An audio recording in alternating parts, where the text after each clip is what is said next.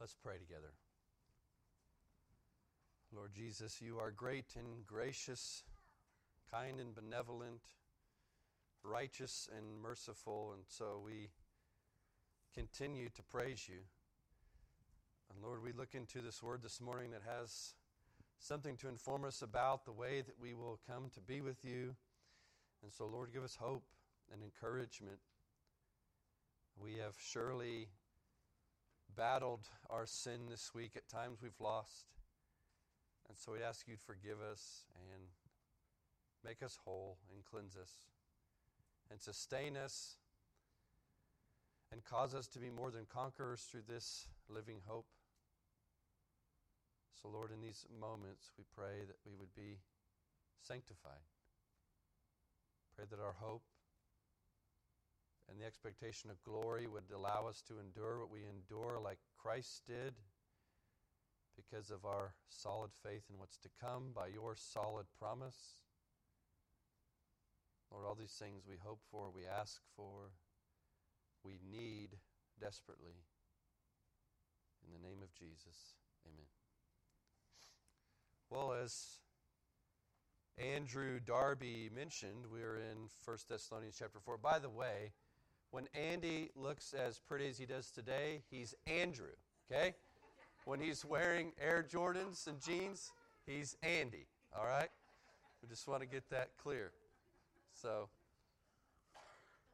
I know he appreciates that. All right. You ever have a bad dream? I have bad dreams, and when other people in my house have bad dreams, I hear about those or have to deal with those. And the only consolation that we get from bad dreams is that they're dreams. You wake up and things are okay. The reality of the dream turned out not to be the reality of life. So refreshing. So refocusing of the gladness of your heart. It's turning a bad thing into a good thing. And the most comforting thing about a bad dream being a bad dream is that when we wake up, that awful image or scene has passed away. It's been replaced with, hopefully, the goodness that we wake up to. And why Paul is so intent on communicating the second coming of Christ in this letter is that what the Thessalonians are enduring is not in vain. In other words, they're enduring for a purpose, that all of this will pass away, and what will be left, what will be revealed, what they'll wake up to after they've fallen asleep, as he uses that term often, is they'll wake up to the glory of Christ surrounding them by his presence with them. Which, as we'll see in a minute, would also mean that he has taken captive or taken over the powers that be that oppress his people. And he ends chapter 4 by saying, encourage one another with these words. Something we went over in Sunday school this morning.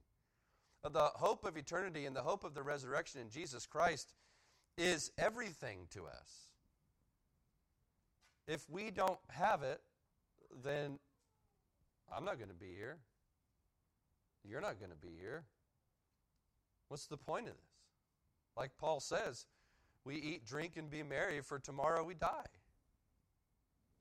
But if the resurrection actually occurred, and we're kind of priming the pump for Easter this morning, if it actually occurred, then that informs everything about what we do with life now, because eternity is coming, and what happens now bears weight for all eternity. And so we look deep into these things to find encouragement. And as I mentioned before, Jesus is enduring the shame of the cross because of the glory that is set before him. He knows what he has to endure, why he has to endure it. He's all in. He is in love with his Father and in love with what the Father is doing. And so he's going to accomplish it, and it's going to be hard and difficult and miserable at times and agonizing, and no one has ever done what he's done, take on the wrath of God and its fullness for sin that's not his. And he's going to do that because he knows what is to come. And so if the resurrection is real, then everything we endure will be vindicated at the final day. Everything we do will serve an eternal purpose. Everything that we endure will be as nothing, Paul says, as compared to the glory that is to be revealed to us in us. So it's everything. And so Paul told them in verse 14 that God, through Jesus, will bring with him those who have fallen asleep. Okay, they're not dead. He's not a God of the dead. He's a God of the living. And so they're going to come back together with Jesus, through Jesus, for Jesus. And then in verses 15 through 17, he's going to explain how that happens. And he takes a little short discourse there to do it because it's so important to have those words. Because of what was revealed to Paul by a word from the Lord is to serve our hope. The Thessalonians are struggling. Paul is struggling. Some of them will be given over to death because of their faith. How are you going to endure that? Why? Why are you going to endure that?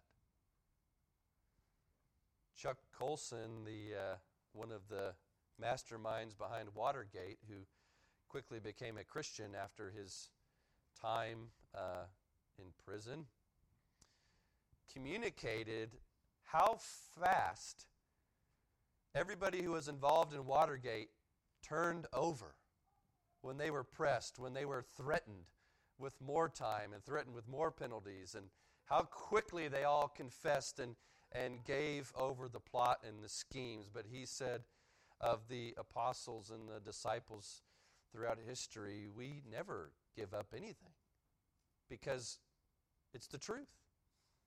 Just like those who witnessed the resurrection of Christ could not deny the very fact that he came and he ate with them and they touched him and they hugged him and he spoke with them. They can't lie about that. So if you want to kill me for telling you what I saw and what I touched, that's on you.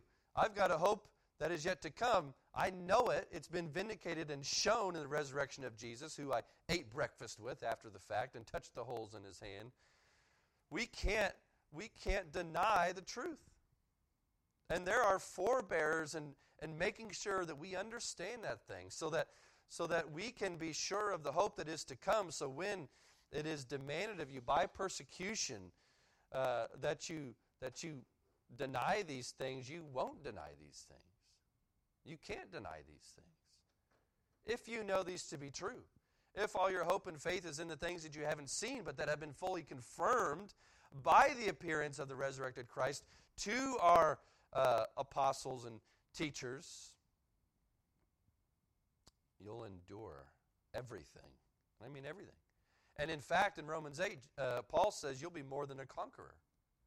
And the list is pretty exhaustive there. Everything that could come against you, everything that could seek to threaten the separation between you and Christ is pretty exhaustive at the end of Romans 8 there. And Paul says that's not going to separate you.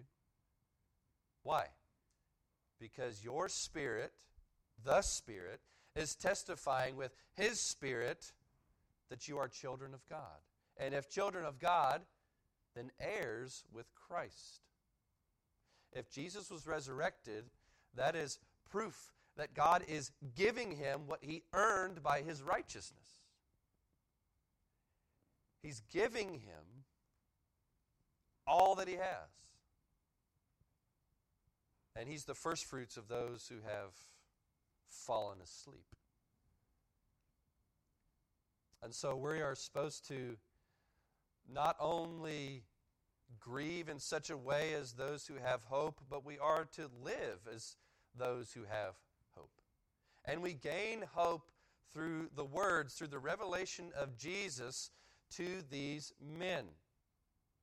That it's been written down, recorded, and sustained for us so that hope is sustained. side note here. The Bible is so incredible, not only because God wrote it, but because God has it here intact today. If you search church history and understand the great lengths that some men have taken to preserve this, to translate this, to carry this to throughout the world, you would be utterly astonished and fully informed that God himself brought this here today. And I love Jerry's prayer because we aren't supposed to take for granted the things we've been given. Most importantly, the Word. It is so insane to people throughout the world that we have such access to God's Word at the snap of your fingers. You can open your phone and be filled with the Word from the living God and be filled then with hope. You can go to each room in your house and find one and be filled with the hope of the living God. You can go there and you can hear from the living God. It's utterly incredible, the opportunity that he's given us for hope. And, you know, people have lived in some crazy times throughout history. Amen. And we live in crazy times. But you and I display to the world something about the gospel when we don't freak out and start flying off the hinges about what's going on here and there and who's doing what. We endure these things under the realization and the promise that Jesus is coming. So, why don't we prepare for that? First and foremost. Now, in these few verses, we could actually stick around there for another 3 sermons and discuss some of the aspects of the rapture, of the coming of Jesus, all the different aspects. But I'm going to take them all together because they're going to be simultaneous anyway. Because I'm in the school of thought that when Jesus comes back, everything that talked about his return happens.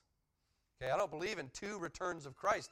I don't believe in a secret return when some people just disappear, like the Left Behind series, and then we're wondering, where did they go? No, when Jesus comes back, the Bible makes perfectly clear, everybody's going to see him. It is going to be no mistaking what is taking place. And I don't know if you ever find yourself outside when it's quiet, and you think, someday, he's going to break through the clouds. There's going to be this trumpet sound, this processional of a king coming in glory, and it is going to get everybody's attention. You're not going to have to run down the basement and be like, hey, babe, come upstairs. Jesus is here. No, everybody's going to be captured and captivated by the fact that the Lord has arrived. And that's how I interpret Philippians 2. When every knee will bow and every tongue confess that Jesus Christ is Lord to the glory of God the Father, there's going to be no mistaking who that is. You're not going to be able to lie. Everybody's going to look at you like, okay, bad news for you, man, because that's who that is. You're going to know. You're going to know. And Paul makes that clear. Jesus makes that clear. John makes that clear in the Revelation. There is no secret return or coming of Christ. It's a big deal. So Paul says in verse 15, or Paul, Silas, and Timothy say together, we declare to you by a word from the Lord. They are telling, they're saying something that the Lord himself told or revealed to them. Now, Paul's an apostle, we're not. So if we're going to say something about a word from the Lord, we better be talking about the Bible. But Paul had the complete authority and the mission, the job, to be a direct messenger about revelations about things to come and about things that are. And we are still learning from the same word and the same apostles that the early church did. So they have some revelation from Jesus himself about what is to take place. And the Thessalonians, right, were extremely worried about this. Persecution was gaining steam and was becoming more and more intense for them. And they were they were focused on last things. They were wondering about those who had already died because it had implications for them as well. But they were also worried because false teachers had crept in and begun to whisper silly things to them. In other words, some of the things that they probably thought were, okay, if people died before the resurrection of Jesus, then they're not going to be resurrected. Well, you can go all the way back to Job 19, and you can find Job says, hey, I understand this. My flesh or my skin will die, but in the flesh I will see God. How does Job understand that? How does David understand that? How does Isaiah and Daniel understand these things? The Lord has made it clear from a direct word, and we are reading that revelation so that we can have hope. So here's the explanation of how, through Jesus, God's going to bring with him those who have fallen asleep. We who are alive, who are left until the coming of the Lord, will not precede those who have fallen asleep. In other words, there is no two resurrections, so to speak, of God's people. There's one. Those who are dead and those who are alive, as in the flesh. When Jesus comes, they're all coming up. Those who are dead are not necessarily going to be first. They're just going to be together. It's all going to happen simultaneously. We can describe these events in certain ways and certain aspects, but what you need to think about the second coming of Jesus is it's all going to happen together. And what we're going to see later on is it's going to happen in the twinkling of an eye, at the last trumpet sound. When he says, rise, like he's said to Lazarus, and like the apostles say to that little girl that was dead, when he says, rise, we rise. We come out. We're transformed in a moment to the eternal beings that are going to dwell with God as he has planned to dwell with us for all eternity. It also presents something important about our actual bodies, that we're not talking about some mystical, spiritual resurrection. We're talking really like those who died, like their body no longer houses their soul, right? They're inanimate. They, like us who are actually alive at the time of Christ's coming, will be living with him. Okay? We're going to all be together. He's a God of the living. And so it kind of presents to us the importance of the body now. We value this as not the eternal vessel, but as a shadow of it, that we're going to be tangibly touching the scars of Jesus that present to everyone that he was the Lamb who was slain for our transgressions. And so we are also to value the body now as a temple for the Holy Spirit that testifies that we're children of God awaiting that resurrection. So we treat these a certain way. Or we hope to. We try to. It's some of the reason that for centuries Christians have been opposed to cremation. Now, cremation's not wrong. Let's get that out of the way. It's not wrong. But what people were saying was this is going to actually come out of the ground. God's going to actually call this dead, lifeless body to life. Now, obviously, even bodies that have been buried have decayed and have become no more. So God is able to create from nothing something. We've already established that by the fact that the universe exists.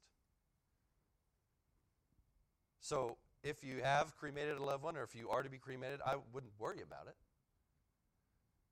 God's going to take care of that. He can put the pieces back together. He's better at puzzles than we are.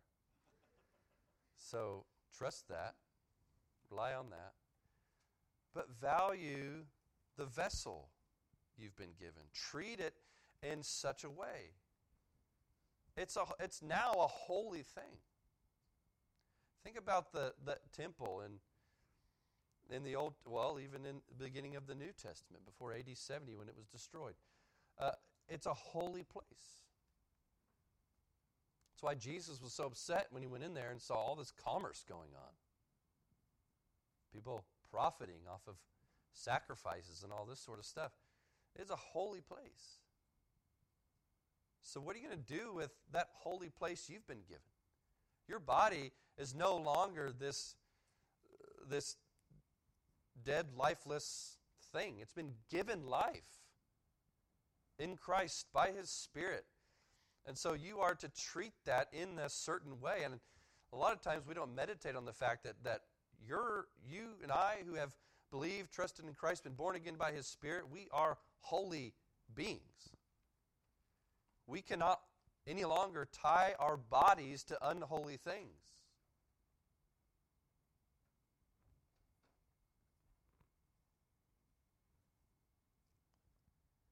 So anyways, we're going to be together with those who have died, those who are alive.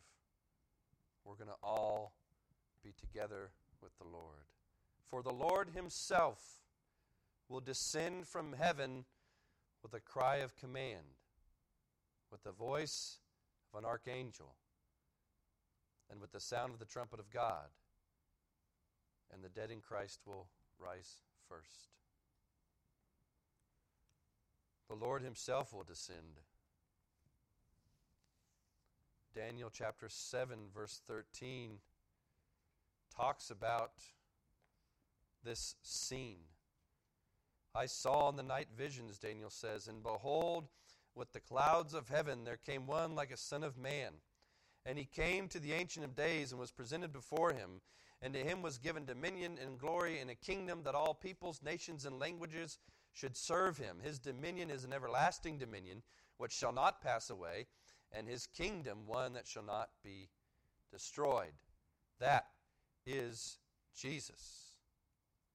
He's going to be presented in glory, in a cloud of glory, not necessarily like the clouds we see, but glorious clouds. That's all I can say. I don't know how to describe them to you. I don't know if they're laced with gold or sparkling in such a way. I don't know. I just know that they're God's glorious clouds. That's how He's coming. They're going to illuminate and highlight and outline who He is and His glory. Remember in Acts chapter 1, after Jesus has ascended to the right hand of the Father, and I always laugh when I read this. I don't know why, but I see the apostles, right? They're standing there, and it's been a whirlwind for them, right? Like, man, Jesus was crucified. I saw it. And then He's resurrected, and we ate together, and we spent time together, and we talked, and we saw those scars, and we saw Him in this glorious form. And then we just watched Him, and he just went up to heaven, and we saw it. And you can picture them. They're all just with their mouth open, just staring. And then they don't even notice that the angels are beside Him. And they're like, yeah, well, what you just saw, He's going to come back the same way. And they're like, oh, there's angels here. I mean, they're just captivated. They're just floored by what they're seeing. And it's just glorious, right? And the angels are assuring them, hey, that's going to happen again. And this time, He's coming back for you. So even more glorious, right? It's triumphal King entering. Revelation obviously has much to say about this return. It tells us in the beginning of Revelation that we're going to all see Him do this in His glory. He's going to descend from heaven with a cry of command, with the voice of an archangel, the sound of the trumpet of God. Matthew 24:31, starting in verse 30, picking up with the language of Daniel 7. Then will appear in heaven the sign of the Son of Man. And then all the tribes of the earth will mourn, and they will see the Son of Man coming on the clouds of heaven with power and great glory. And he will send out his angels with a loud trumpet call, and they will gather his elect from the four winds, from one end of heaven to the other. I often think about and meditate on what that sound will be. It will be an arresting sort of sound. And it compares it to a trumpet. We often see that. We even see that in the Old Testament when God's people go out to battle. There's a trumpet call. It's a victorious, royal call. And it's not going to be like how you and I might pick up a trumpet and play it. It's going to be heavenly. And you're like, well, what does that mean? Like, I don't know. I just know that it's going to be such a sound that you and I will be so directed towards it, moved by it, shaken by it. Everything will stop. Everything will be set on attention to the Lord.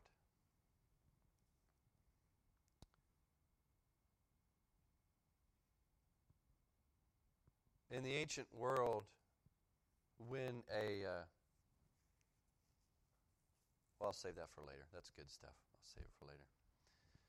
So anyways, the dead in Christ will rise first. That could mean also that we are, in essence, if we are believers, we have all died in Christ, right? We have all put to death the old man, and we've been resurrected with Christ to new life. And so that could be what that is pointing to. It could be the fact that those who are dead actually have to come again to life, to a physical body, right? So it could be talking about how that takes place in a simultaneous manner, but first, before we're all together in a glorified sense. Okay, so don't get hung up on stuff like that. It's all going to be happening together. And then we who are left will be caught up together with them in the clouds to meet the Lord in the air. Now, this is super interesting. The word for meet is a distinct royal greeting word that Paul uses, and only in a few places throughout the Scriptures do we see this. This word literally means or carries with it the idea of when an emperor or a king or a dignitary used to come to a village, a city, or whatever, a province, there would be a pronouncement or a scene of his coming before he even got there. And the people who were glad for his coming, who were royal, loyal subjects, would run out of the city to meet him. And there would be this reunion, this glad that you're here, all this sort of stuff. And then they would go in this city together in kind of a triumphal manner. And guess who was left in the city? The people that were awaiting judgment from this government or from this monarch or whatever. But the people that were glad that he was here went out to meet him. And then they came back in. And that's exactly what we see in Revelation 20. When the new Jerusalem is coming down from heaven, right?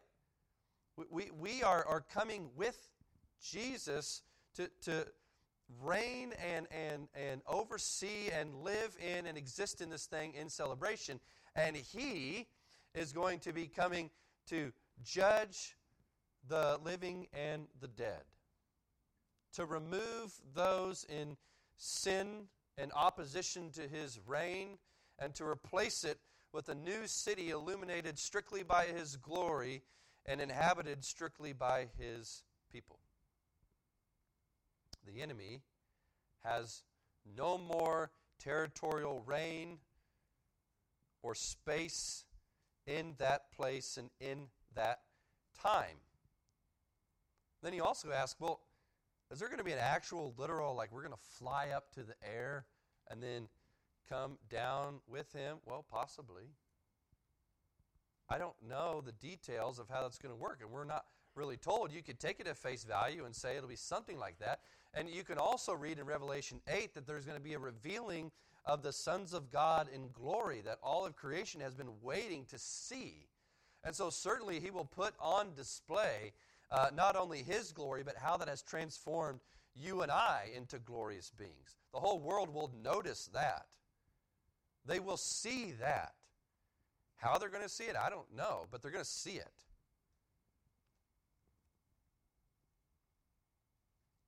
And one of the beautiful things that you need to hold on to in these passages is these words about like together and with him and in him. God's eternal plan and purpose is to create a people that he can dwell with. He cannot dwell in the midst of a sinful people. So he has to create a people for himself, which he has done in Jesus. Therefore, he can dwell in the midst of such a people. He can live, he can tabernacle, he can exist. His glory can be on full display and within reach for a people that he has called and made. So the desire of God is to be together with his people. That should cause you to pause for a while. That he would want to be with me. I think one of the beautiful things we learned in that book, Gentle and Lowly, was that he presses in to you and your life. You, who still struggle with sin, he comes in because he's about the business of making you like his Son, who is acceptable according to the law. You're not. You're a sinner. Let me include me in that, first of all. And he presses in with his love, with his mercy, with his grace, by his Spirit, to make you like his Son, so that you will dwell in glory with him someday, perfectly glorified, perfectly able to be there, with a robe that you didn't make and that you didn't buy, with a robe that he placed on you by his Son. And right now, he is fitting you for that robe, so to speak. And it's not that, well, I just can't get the fabric right and it's just not going to work, so sorry, go over there. No. He will surely do it. That's what I love most about the end of this letter is, look, he's going to do it, period. Psalm 22. Oh, let's take a rabbit trail there. Psalm 22. Jesus praying this on the cross. My God, why have you forsaken me? By the time you get to the end of Psalm 22, the psalmist is filled with utter, extreme, unmitigated hope. Because what? Because God will surely do it. That's why our hope is in him alone. Because I'm not going to meet him in the air by my own strength. I can't fly. But he'll bring me up there, however that works, and he'll fit me with the royal robe that presents me as a royal not only a royal subject, let's remove that language for a second, as a son. He calls us heirs with Christ. So your inheritance is going to be revealed there. And it's not going to be in the form of a check. It's going to be in the form of a new heavens and a new earth, with the presence of your God in front of you. We caught up together with them in the clouds to meet the Lord in the air. One thing I love also about this is Ephesians chapter 2, at the beginning of chapter 2, it talks about the prince of the power of the air, which right now is Satan. That he's kind of exercising some power in this world. That's obvious. But when Jesus comes, he's going to run and hide like a scared little dog. Because his day's over. Jesus takes back all authority, all rule, all reign in all places. Satan no longer has any ability to do anything but join his fellow demons and sinners in the lake of fire. That's his end. And he knows it. So that's why he's working so hard, to blind minds of unbelievers from the glory of Christ. Because he's, let's just say, a little bitter about all this. And he's going to try, although he can't, and destroy as many with him as he can. And so, we will always be with the Lord. That is promise from him directly. I will never leave you nor forsake you. First thing he says before he ascends to the right hand. And right now, while he's not with us in body, he's with us in spirit. And then, all that's going to come together simultaneously, and he'll be together with us in body. We're going to be fitted perfectly together with him, with the Lord. So therefore, what are you going to do with that? We just take these as argument points for our position on how the rapture is going to happen? No. We encourage one another with these words. That's what it's for. That's what the study of last things is for. That's what the book of Revelation is for. It's for our encouragement. It's for our hope. It's not for our speaking tours on blood moons so we can sell out arenas. It's for hope.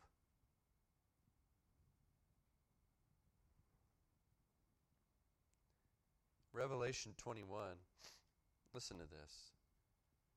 Then I saw a new heaven and a new earth, for the first heaven and the first earth had passed away, and the sea was no more. And I saw the holy city, New Jerusalem, coming down out of heaven from God, prepared as a bride adorned for her husband. And I heard a loud voice from the throne saying, Behold, the dwelling place of God is with man. He will dwell with them, and they will be his people. And God himself will be with them as their God. He will wipe away every tear from their eyes, and death shall be no more. Neither shall there be mourning, nor crying, nor pain any more, for the former things have passed away. What you have in the rapture of the church, or the coming together with Jesus to meet him in the air as he triumphantly enters space and time once again, what you have is the consummation of God's plan to dwell with his people. You have something that is far greater than a wedding day. Those things are shadows. Those things are the metaphor for what is to come.